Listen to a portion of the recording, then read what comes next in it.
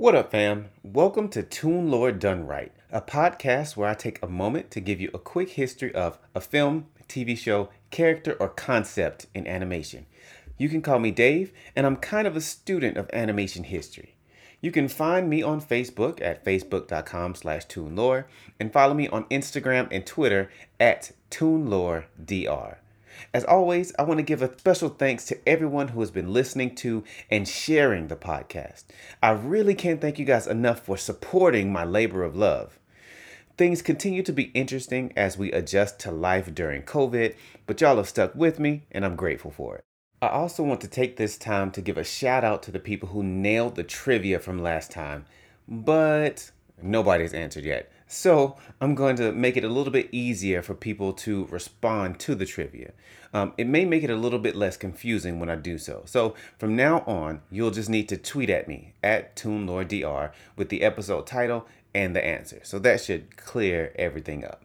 With that being said, today I have a real treat for you because I'm going to give you the TLDR on a fairly recent TV show that can be found on Netflix.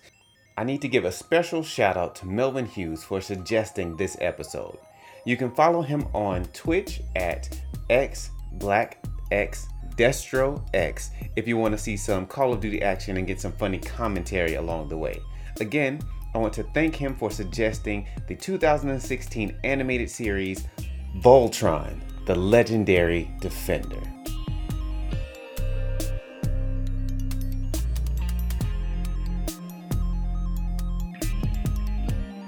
So jumping straight in, I have to mention that Voltron is an intellectual property that has survived many decades, remasters, and reboots. While I will briefly touch on the shows of the past, my main focus will be on the latest release. So Voltron, Legendary Defender, is a Netflix original TV series produced by DreamWorks Animation and World Event Productions while being animated by Studio MIR in South Korea. The show uses a combination of 2D animation and CG animation to great effect.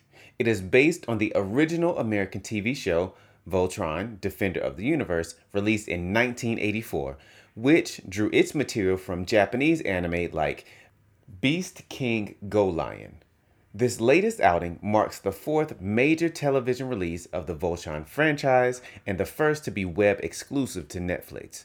Since its initial release in 2016, the series has released 8 seasons, with the final season being released on December 14th, 2018. In total, the series has accumulated 78 episodes. As I mentioned in my intro, Legendary Defender is not the first Voltron animated series. While I won't go into much detail about the other shows, I will name them just for some context. We have Voltron, Defender of the Universe, Voltron Vehicle Force, Voltron Fleet of Doom, Voltron The Third Dimension, and Voltron Force. While the narrative of Legendary Defender is completely separate from all other Voltron incarnations, there are some nods to the original shows in this series. Legendary Defender was created as a part of a multi-year agreement with DreamWorks Animation. This deal was originally struck in 2015 and to date has produced a number of shows based on existing IPs and completely original ideas. These shows include, but are not limited to, The Adventures of Puss in Boots, Dino Trucks, Dragons Race to the Edge, Troll Hunters from the mind of master storyteller Guillermo del Toro, and one of my new favorite shows, Kipo and the Age of Wonder Beast. This deal with Netflix seems to have given DreamWorks the freedom to make shows the way they want to make them while keeping things unique. One unique aspect of the shows in this production is the number of episodes per season. Unlike in traditional media where there are a certain number of episodes that are needed per season, shows on Netflix are allowed to experiment with this to fit the needs of the show. There are 8 seasons in Voltron, and the number of episodes per season fits the needs of the show. For example, seasons 1, 2, 7, and 8 are 13 episodes, while seasons 3 and 6 are 7 episodes, and right in the middle, seasons 4 and 5 are 6 episodes.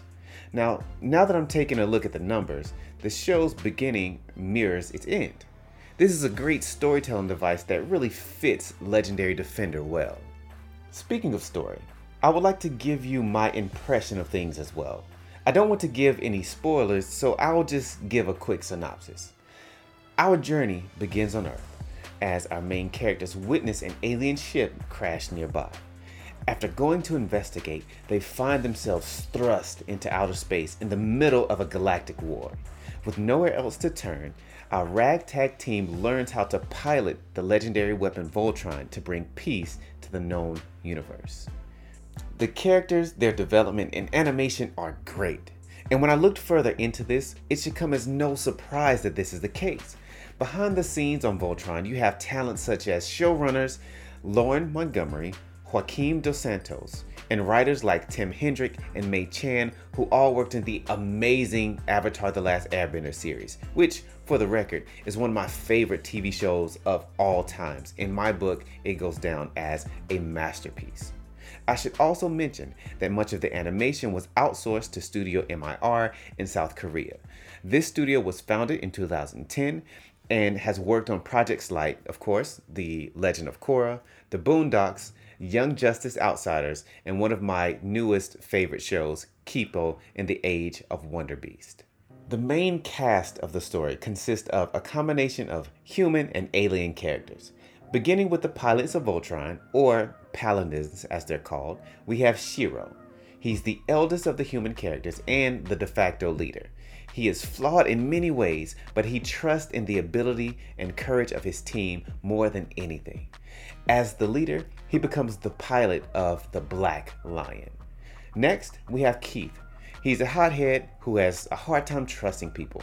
His connection with Shiro affords him the place as Voltron's right hand and pilot of the Red Lion. Following Keith, we have Lance. He is a self-proclaimed ladies' man who is cocky, confrontational, and arrogant at times. However, when the chips are down, he has been known to give wise words to his team. His relationship with Keith starts off rocky, but grows into a near unbreakable bond. In the story, we see that his Latino roots help to give him a strong sense of family, and trust is a big deal to him. Hunk, on the other hand, on paper, is the exact opposite of what you would want in a pilot. He is constantly scared, rarely wants to battle anyone, and would rather defend than go on the offensive. However, it is his ability to fight through his fear that has saved the Voltron squad on more than one occasion. His unwavering faith in his comrades and the good in all sentient life in the universe makes him the perfect paladin of the Yellow Lion. Finally, to close out the paladins, we have Pidge. Pidge is a genius who embraces space travel to look for close family members that were taken captive by aliens.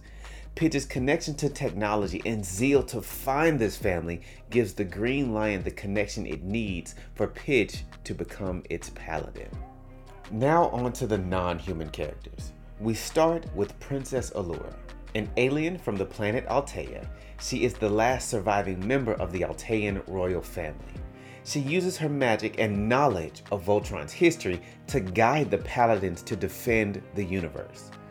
Although she is kind and loving, there is a deep-seated hatred in her heart for a race of beings called the Galra. This is the species that betrayed her father, King Alfor, the creator of Voltron, while destroying her home planet and her people in the process.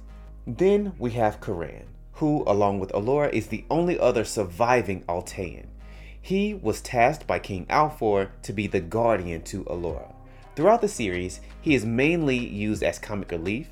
Even some of his more serious moments are played for laughs. But his knowledge of Altean history and his legitimate concern for the well-being of his team makes him a valuable part of the Voltron squad. Now I will talk about two of the major villains of the series, starting with Emperor Zarkon. He is the ruthless ruler of the Galra Empire and once friend to King Altor.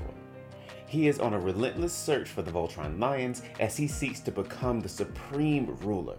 He has conquered much of the universe already, but needs Voltron to solidify his dominance.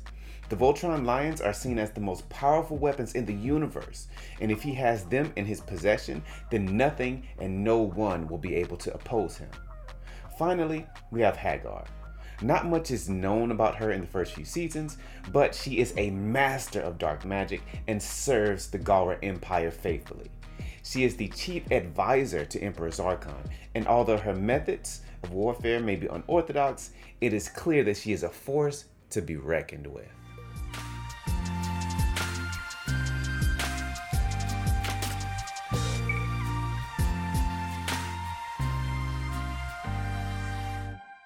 Now we've come up to the portion of the show that I like to call the hook shot. This is where I watch the first 3 to 5 episodes of the show at hand, and if I'm hooked, I'll let you know if you should give it a shot. With Voltron, I have recently watched the entire series, and I enjoyed the show overall. However, I must say that the show starts off a bit slow. The first few episodes do give us amazing set pieces, some decent action, and locations, but there were some story beats that just made it stumble a bit for me. I have 2 examples that I want to share with you. First is Pidge. I mentioned earlier that Pidge is a tech genius, and that informs a lot of what we see. However, there is a point early on where Pidge's technological genius allows the team to hack into alien technology a bit too easily for my taste. It isn't really explained until the 4th or 5th season exactly why Pidge is that good with technology. We just have to accept it in the moment. Also, when the story begins, the human characters are whisked away to an alien planet in an instant, but none of them really show any longing for home until the 3rd or 4th episode.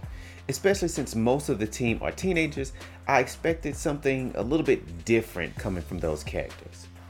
As for the things that I did like, the team's motivations to pilot Voltron were clear. There was an established sense of urgency with Zarkon's generals hot on their tails, and I must also mention that the mix of 2D and 3D elements are great, especially when Voltron assembles for the first time. It's so satisfying when it does. If you are a fan of the original series, you won't be disappointed when you see this for the very first time. All in all, when it comes to my recommendation, I will say this.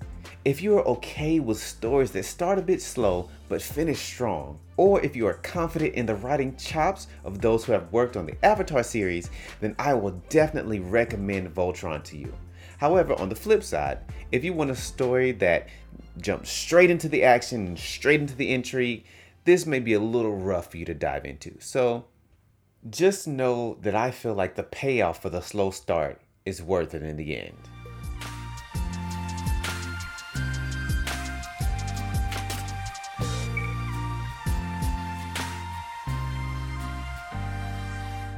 Now, before I let you go, I want to take you to the part of the show that I like to call Blacklight.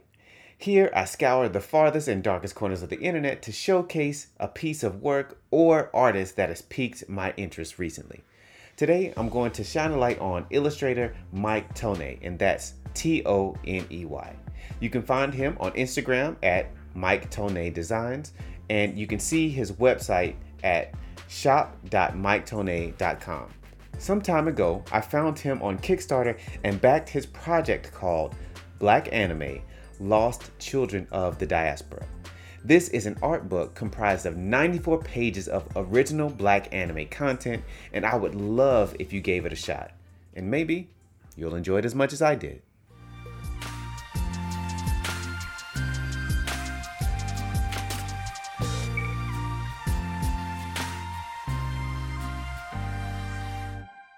Now, moving on to trivia.